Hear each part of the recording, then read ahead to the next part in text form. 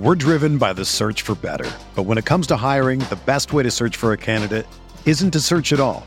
Don't search, match with Indeed. Indeed is your matching and hiring platform with over 350 million global monthly visitors, according to Indeed data, and a matching engine that helps you find quality candidates fast. Ditch the busy work. Use Indeed for scheduling, screening, and messaging so you can connect with candidates faster. Leveraging over 140 million qualifications and preferences every day, Indeed's matching engine is constantly learning from your preferences, so the more you use Indeed, the better it gets. Join more than 3.5 million businesses worldwide that use Indeed to hire great talent fast. And listeners of this show will get a $75 sponsored job credit to get your jobs more visibility at Indeed.com/Blue Wire. Just go to Indeed.com/Blue Wire right now and support our show by saying that you heard about Indeed on this podcast. That's Indeed.com/Blue Wire. Terms and conditions apply. Need to hire? You need Indeed. This podcast episode is brought to you by Coors Light. These days, everything is go, go, go. It's nonstop hustle all the time. Work, friends, family, expect you to be on 24/7. Well, sometimes you just need to reach for a Coors Light because it's made to chill. Coors Light is cold lagered, cold filtered, and cold packaged. It's as crisp and refreshing as the Colorado Rockies. It is literally made to chill. Coors Light is the one I choose when I need to unwind. So when you want to hit reset, reach for the beer that's made to chill. Get Coors Light in the new look delivered straight to your door with Drizzly or Instacart. Celebrate responsibly. Coors Brewing Company, Golden, Colorado.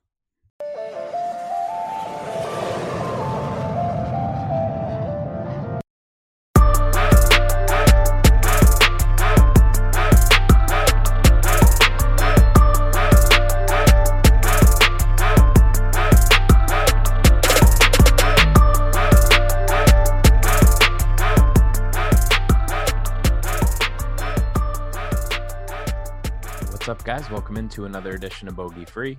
I'm your host, Matt Jones. You could find me on Twitter at MattJonesTFR, as usual.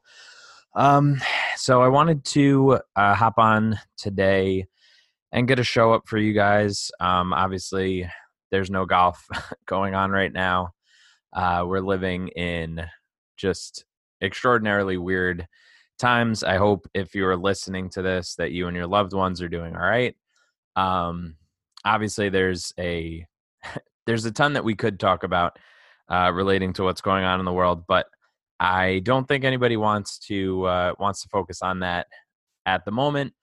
We obviously don't have a golf event for a while, but I do still want to try and get a show up about once a week to talk about some things that I'm researching and hopefully have some guests on in the coming days.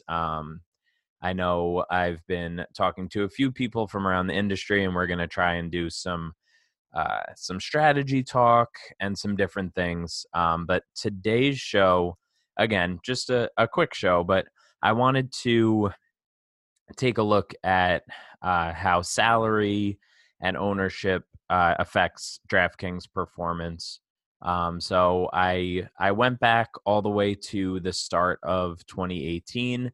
So about 2+ years of data just to see, just to see how different salary groups perform, how different ownership groups perform, and really what we should be doing in general when golf comes back, when we're making some lineup decisions. So to start off, if we just take a look at salary, how salary just sort of predicts DraftKings performance, only about 10% of DraftKings points are explained by salary. So it's not the strongest indicator. And I think that probably makes intuitive sense because we see it every week that there are groups of golfers in the 7K range and the 8K range and the 9K range that perform really well.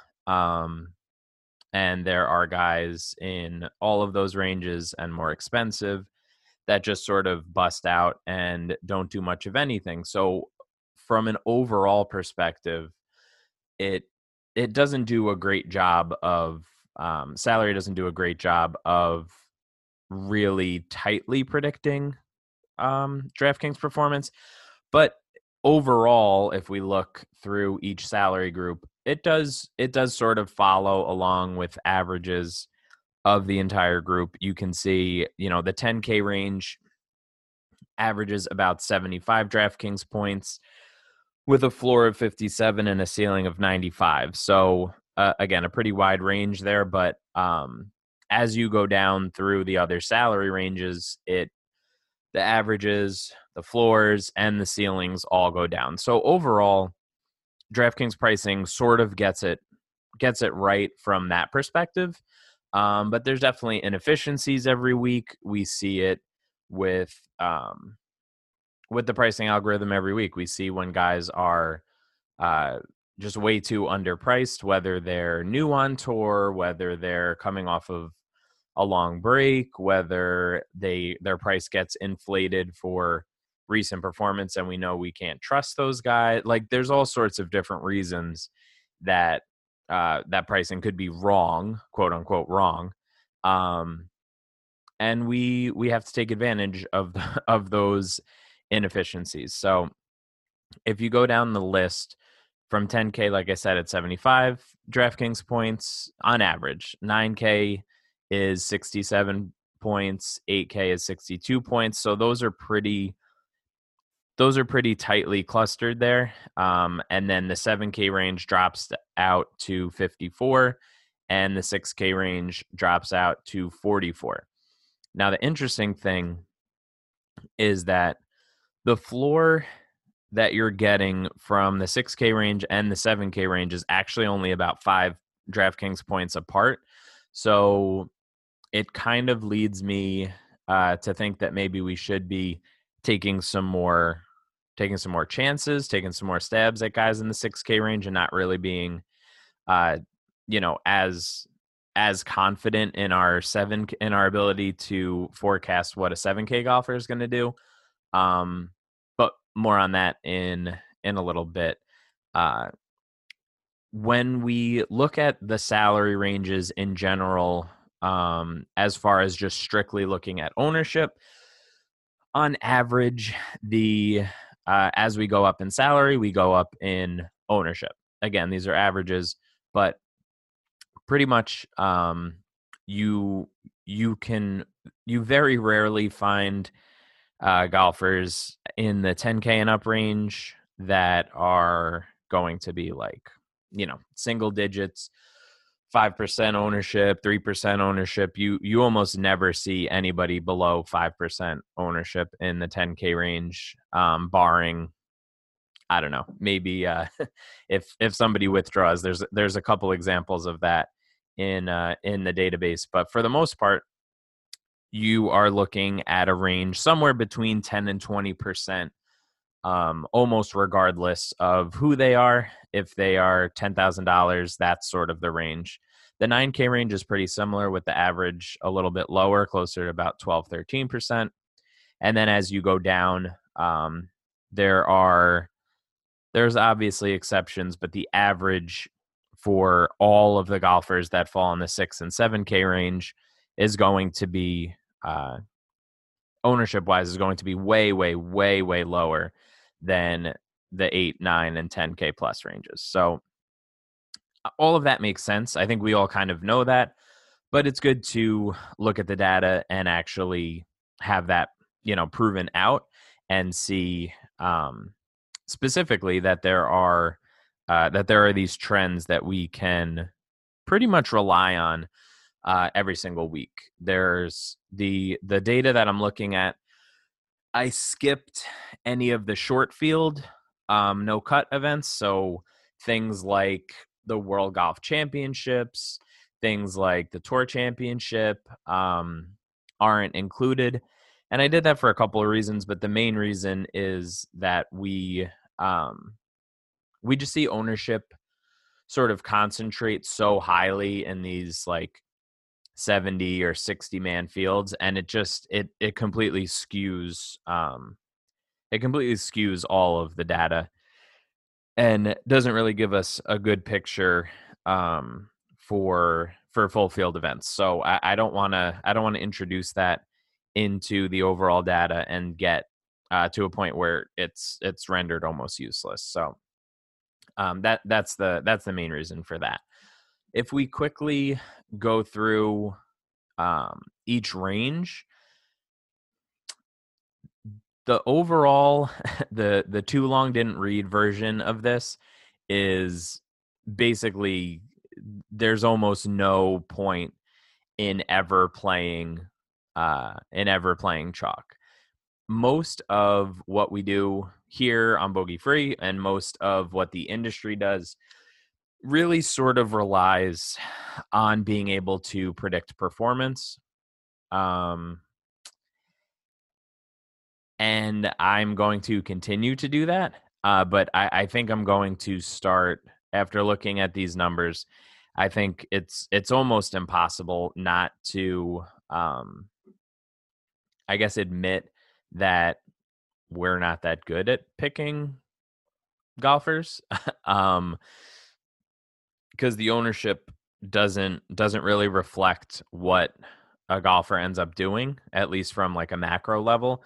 So if we, for example, if we look at the 10K range, I broke all of these, I broke all the price ranges into super chalk, so like 25+% owned.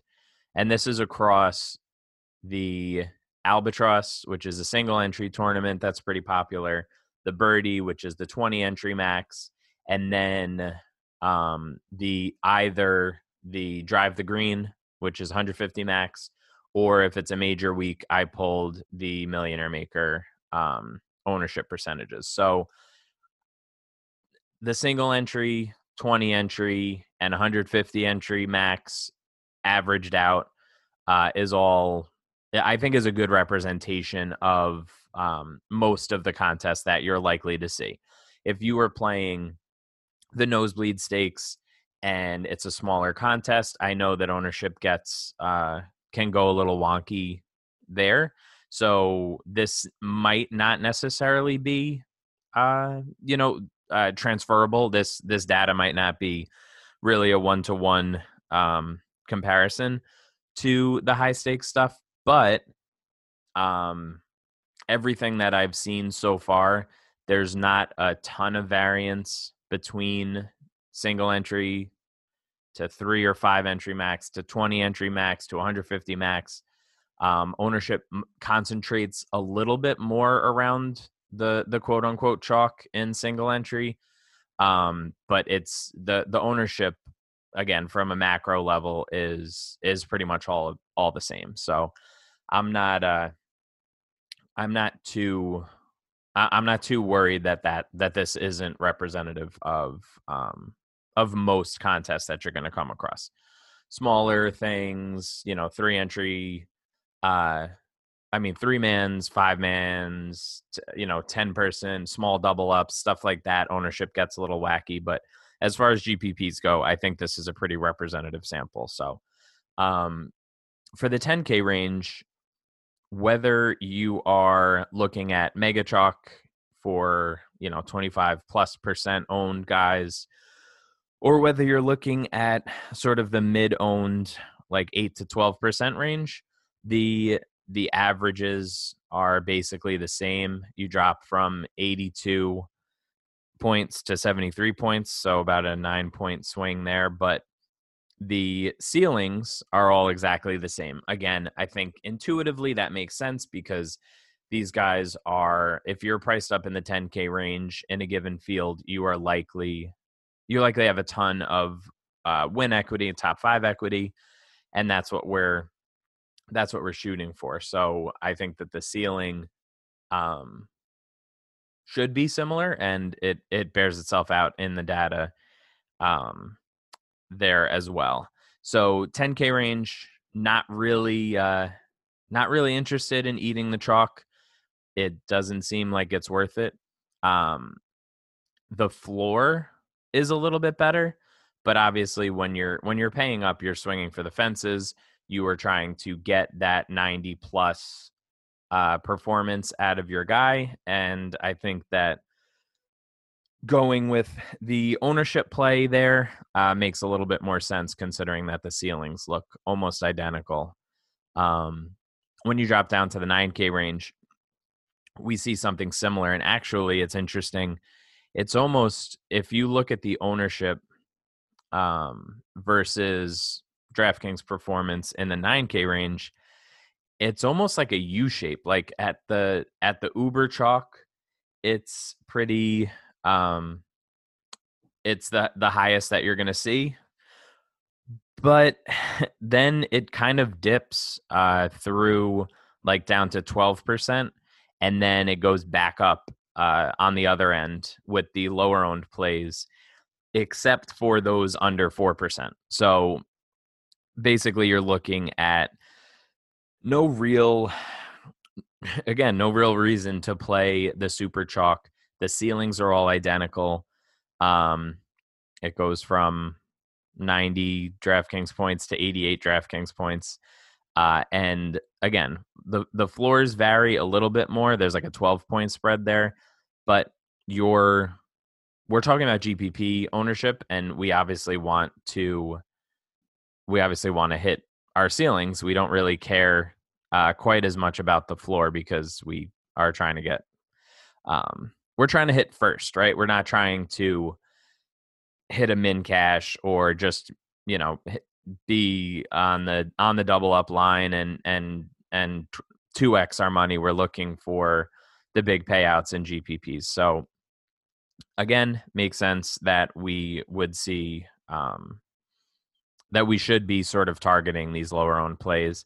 The same thing again happens in the 8K range, whether you were talking about the average 25% owned golfer or the average 17% owned golfer or the average 6% owned golfer.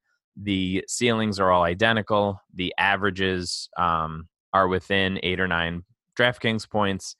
And the only thing that you really see is a drop in their floor, which, again, I think people fall in love with this idea of these safe cut makers, right? Like these guys who can't miss plays, and really, you really want to make sure that you anchor your lineups to these guys. And I don't think the trade-off of having a guy that's 8,300 and 19% owned, their floor and ceiling aren't worth eating all of that extra ownership. If you can find a 6 or 7% play in the 8K range that you like, that you can pivot off of some of these Uber chalk guys, I think that you're in much better shape. As we keep going down the 7K range, we see a very similar trend. The ceilings are essentially the same, even down to the 0 to 4% ownership group, which is a little shocking.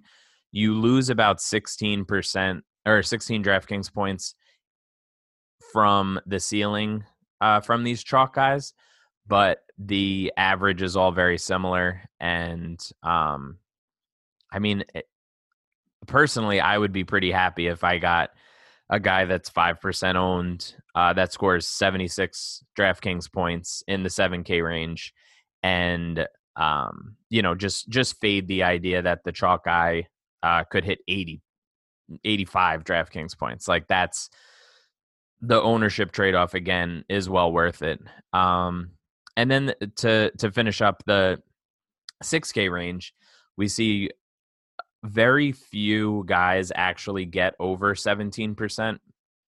In the entire database that I have, there's only about a dozen guys who hit that ownership threshold. So I don't know that I even want to count them, really. So if we look at just the group that's 12 to 17% compared to the group that's owned 4 to 8%, it's less than a point difference in average DraftKings scoring. It's 2 points difference in floor, and it's 4 points difference in ceiling. So basically, if you do have a way of identifying, realistically, or you just manage to get a cut from your 6K golfer, you're going to be, you can expect the same type of DraftKings scoring output and not really have to worry much about anything else. Like if you hit a ceiling, say that's 65 points from a guy that's $6,700 and low owned, you're going to be well ahead of the game. So basically the idea is don't play the chalk under any circumstances, regardless of if you think you have a feel for things, if you think, barring some crazy news or, barring some crazy news or a withdrawal or something, these guys who are a bit lower owned, no matter what range you're looking at, typically perform just about as well as the highest owned golfers in their groups. Now, obviously, there's going to be weeks, and we've seen it this year. We've seen it in years past, that all of the chalk hits and this idea, this strategy of targeting just lower owned plays is going to lead you to a losing week. But the losses that you may incur from doing this probably don't equal out to the upside that you're getting by fading these higher owned guys. It doesn't mean that you never play any chalk under any circumstances, and it doesn't mean that you just cherry pick guys that are 7% owned and below. That's not what I'm saying. But when you're building your lineups, I think people feel like they need, and I'm guilty of this too, people feel like they need to make sure that they get the guy, the chalky guy in as sort of a block. And I don't think that that's the case. I think that you can very, very easily make the argument that if you pick the top owned guys in 2 or 3 of these ranges and just pivot off of them, I think that you're probably going to be in good shape more often than not. And you can imagine that you can get some more profitable weeks by doing that than eating the chalk every single week and hoping that your one play that you went with a lower owned guy, that one play is going to hit.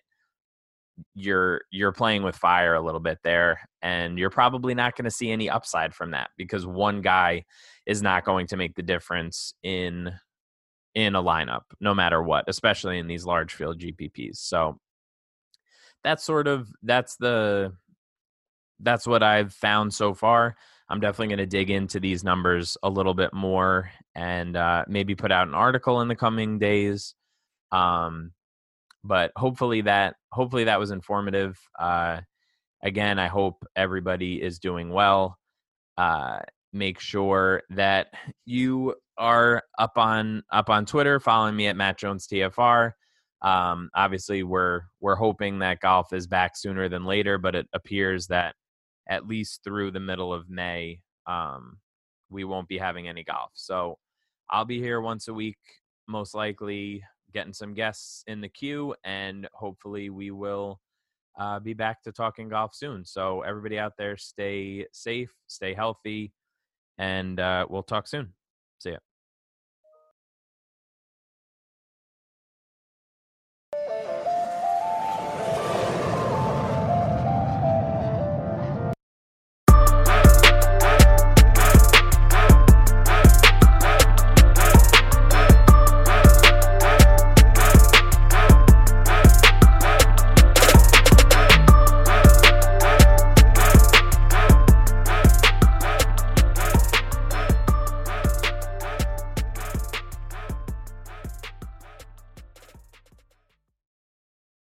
Nobody builds 5G like Verizon builds 5G, because we're the engineers who built the most reliable network in America.